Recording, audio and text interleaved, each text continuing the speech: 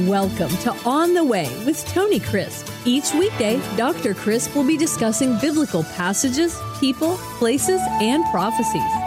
Tune in daily to start your day right and deepen your understanding of how to better walk the way and enjoy the journey. Here's your host, Dr. Tony Crisp. Welcome to On the Way. This is Tony Crisp, and this is Podcast 1021. Today, I want to begin a new journey with you, and we're going to learn together the Word of God. We're going to dig a little deeper than what we've done in the past, and I hope that you'll stick with me through the days and weeks and months and even years ahead. Because you see, there is no end to learning the rich treasures of the Word of God. And I want to encourage you in the days to come to walk with me. Let's go mining together. The Bible says that the words of God are more precious than rubies and emeralds and diamonds and precious stones, more valuable than gold or silver or any precious metal. And indeed, if we will search for the truth of God in the Scriptures as we would look for gold and silver and precious stones, then we will find that our journey will be sweet. Some days, as we meet together, it's going to be dry like cereal, but nourishing. Sometimes it will be like dessert, and we will see the pleasures of the wonder and awesomeness of our God. But I want to encourage you to be consistent. It's so important that we form good habits and make good choices. You see, once we come to know Jesus in a personal way, the Spirit of God lives in our hearts, and He will guide us, but He will not force us. So that means you and I have a part in making our choices. Before we were saved, we were slaves to sin, but God has set us free. And because of that, we can make good choices, obedient choices, choices that are based in trust and faith. And we can please God with that, because without faith, that is taking God at His word and living it out, trusting Him and obeying Him, then we cannot please Him. That's what the book of Hebrews chapter 11 and verse 6 says. Now, what I want to do is make this a time of study every day. And so I want to encourage you as much as you possibly can to study with a Bible in hand. Listen to these with a Bible in hand, with something to make notes with. But in case you cannot, isn't it wonderful that God has given us this technology that you can listen to this on the way to work, on the way home, at work, wherever it is that you are? And then you can listen to it again in a better setting where you can study and glean more, maybe the second time through. But I want to encourage you to develop a habit of not just reading the Bible. That's wonderful. But studying the Bible. And that's wonderful. But obeying the Scripture is even better. Because James, the Lord's half-brother, said that we don't just need to be hearers of the Word, but doers also.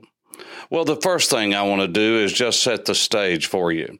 And I want to maybe help you to learn some new words and to refresh some of you who have heard these words before and knew the meanings, but maybe have forgotten that. And so let me help you through, because these words I'm going to be using from time to time, and I want you to get these down in your minds. The first one that I want you to know is the word hermeneutic.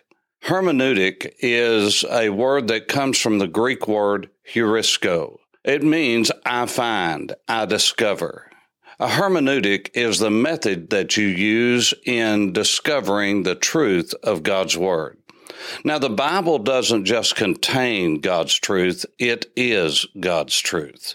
And it reveals to us who Jesus is, not the Jesus of our own making, but the Jesus of the Bible. There's a lot of people who want to make Jesus in their own image rather than understanding we are made in His image. He is a God of love, yes, but He's also a God of righteousness and justice. He's a God of mercy, yes, but He's a God of truth. And they have to be looked at together to get the whole picture of who Jesus is. Now, you and I will never understand the depth of God's goodness toward us in letting us know Him in a personal way. But it is important that we understand how to discover the truths that God's given to us. And the method that you use is called your hermeneutic. It's your method of discovering truth. Now, we have many attorneys and lawyers and people who deal with law all the time that listen to this podcast worldwide. And I want to just remind you about what law school is. Now, you who are attorneys, just bear with me. When you finish a law degree, that doesn't mean you can practice law. Because you see, what a law school does, a good law school, is it teaches you law, of course. But what it does more than anything is teaches you to practice law in some fashion in the future. In order to do that, you have to pass what is called a bar exam. Now, what a good law school will teach you how to pass that law exam. And you will be learning law the rest of your life. You're going to be in law school learning how to study, how to research, how to find cases, how to read law. And the reason I'm telling you that is one of the great things that any attorney must learn to do if they're going to be a good lawyer dealing with laws, and especially criminal laws, is learn how to ask questions. Learn how to ask the proper questions, the correct, the right questions. And so that is called discovery. You have to learn how to do discovery. You have to find truth. Now, sad to say that many attorneys today want to find their version of truth because they're more interested in getting their client either off the hook or on the hook. But a true attorney will want to discover truth and discover what the true meaning of the law is and find the truth in any case. What I'm saying to you is they are doing discovery. That is a hermeneutic.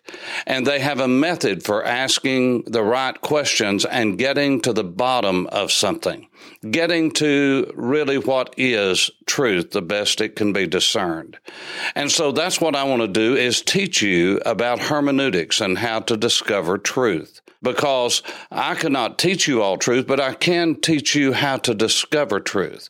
And so we're going to hear the word hermeneutic from time to time, and that's just a big fancy Greek word that means the method of discovery. Second, theology.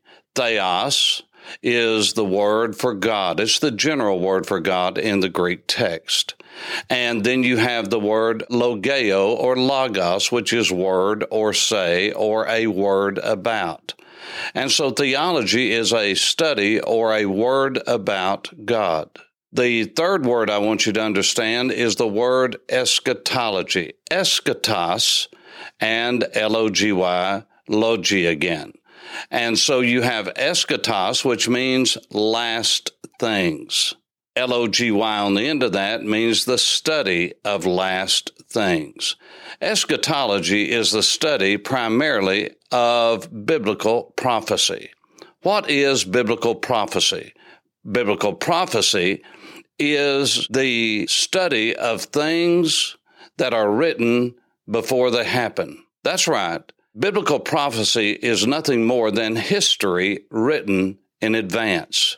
History written in advance. What's history?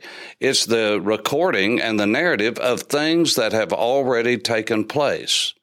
And so the words of God are so sure that when God says something's going to happen, it's as though it's already happened in the mind of God. It's just not happened yet. And so when we study biblical prophecy, we are studying history before it is ever actually come to pass. And so prophecy is history, historical events written down and talked about and given before they ever happen. Now, the scripture says that if a person is a true prophet, a prophet is one who prophesies, who speaks forth the word of God, not primarily a foreteller of the future, but again, when you foretell the word of God, something that's going to happen in the future, it is as sure as though it has already happened. And so a prophet is a true prophet if 100% of the time whatever he says does come to pass.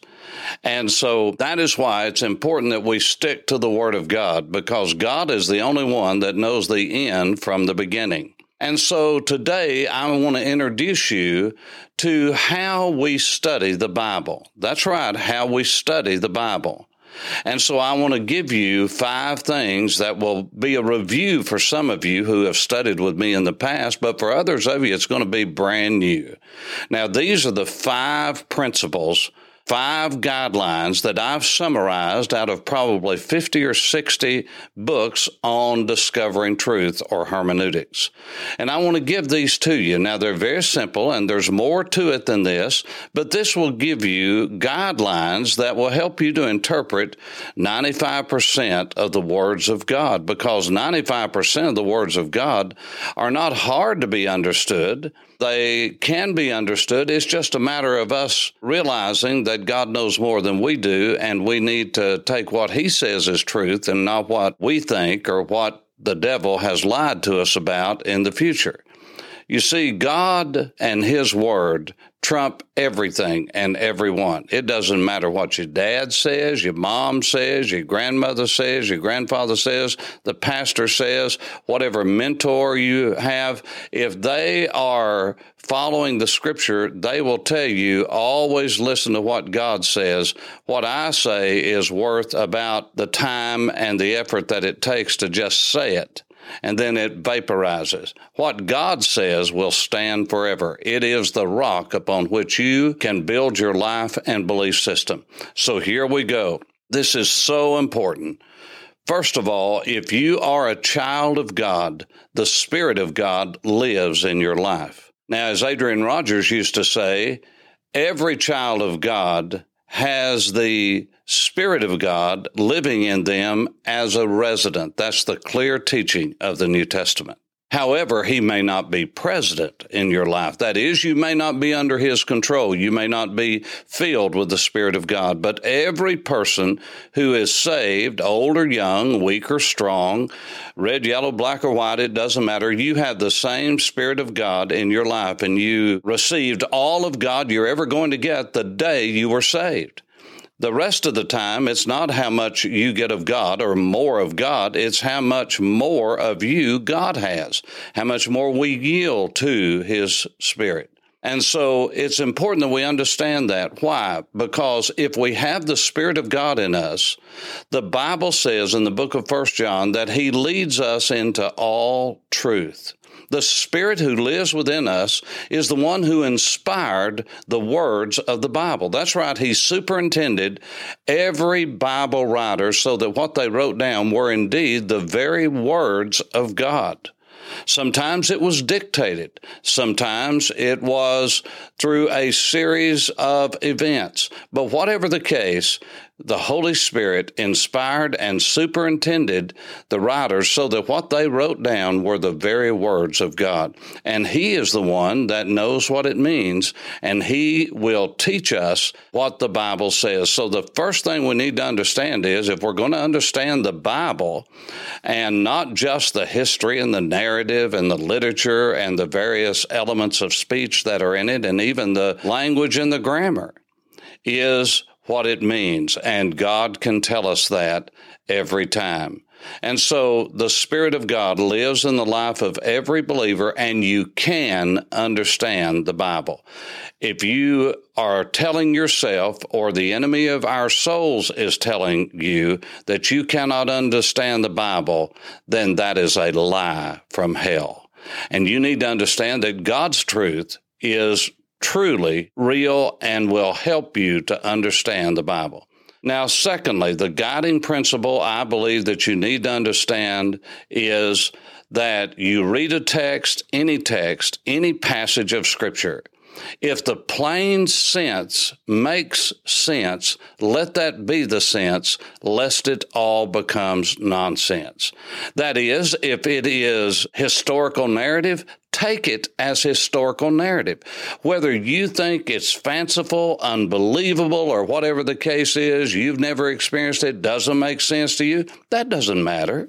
If the plain sense makes sense, let that be the sense because it's the Word of God, or it'll all be nonsense. In other words, you cannot take historical narrative and make it into an allegory or just an illustrative passage. Secondly, always interpret a passage within context.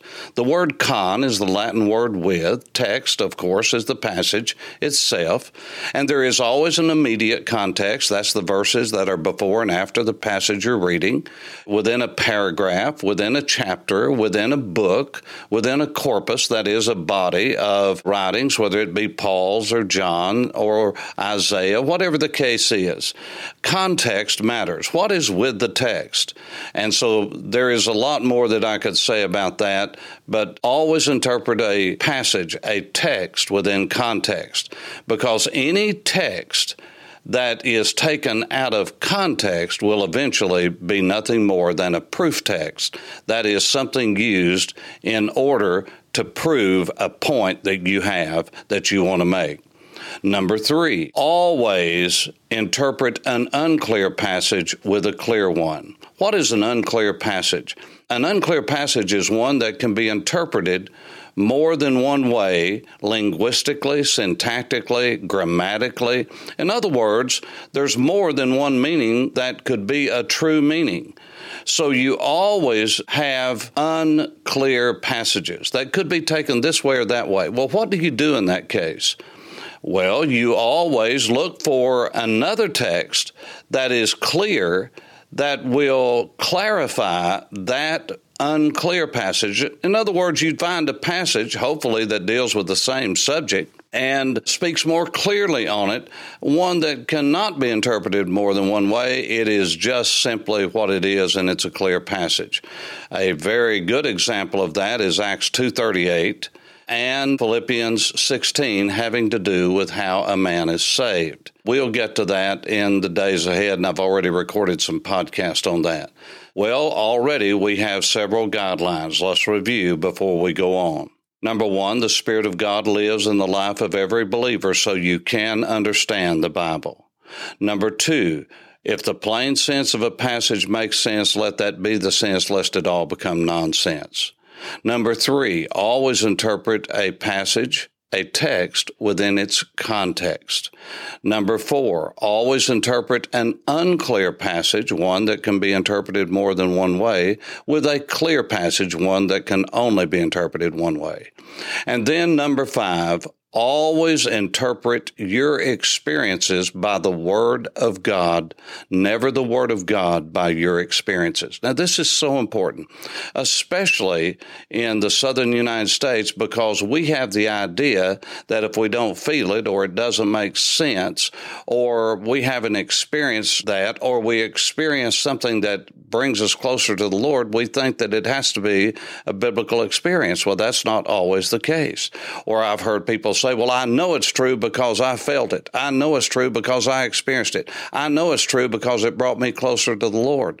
Well, that may not be something that is a biblical experience, or that lines up with the truth of the Bible so that you can turn around and replicate that with someone else. So always interpret your experiences by the Word of God and never the Word of God by your experiences. Well, time's up for today. God bless you. I hope that you will continue to stay the course with me as we walk on the way. This is Tony Crisp. Thanks for listening to On the Way with Tony Crisp. Tune in every weekday for information on biblical passages, people, places, and prophecies. Fridays are for your questions. Email your questions to questions@tonycrisp.org. Then just listen for your question to be answered on Friday's podcast. That's questions@tonycrisp.org. Thanks for listening and have a blessed day on the way.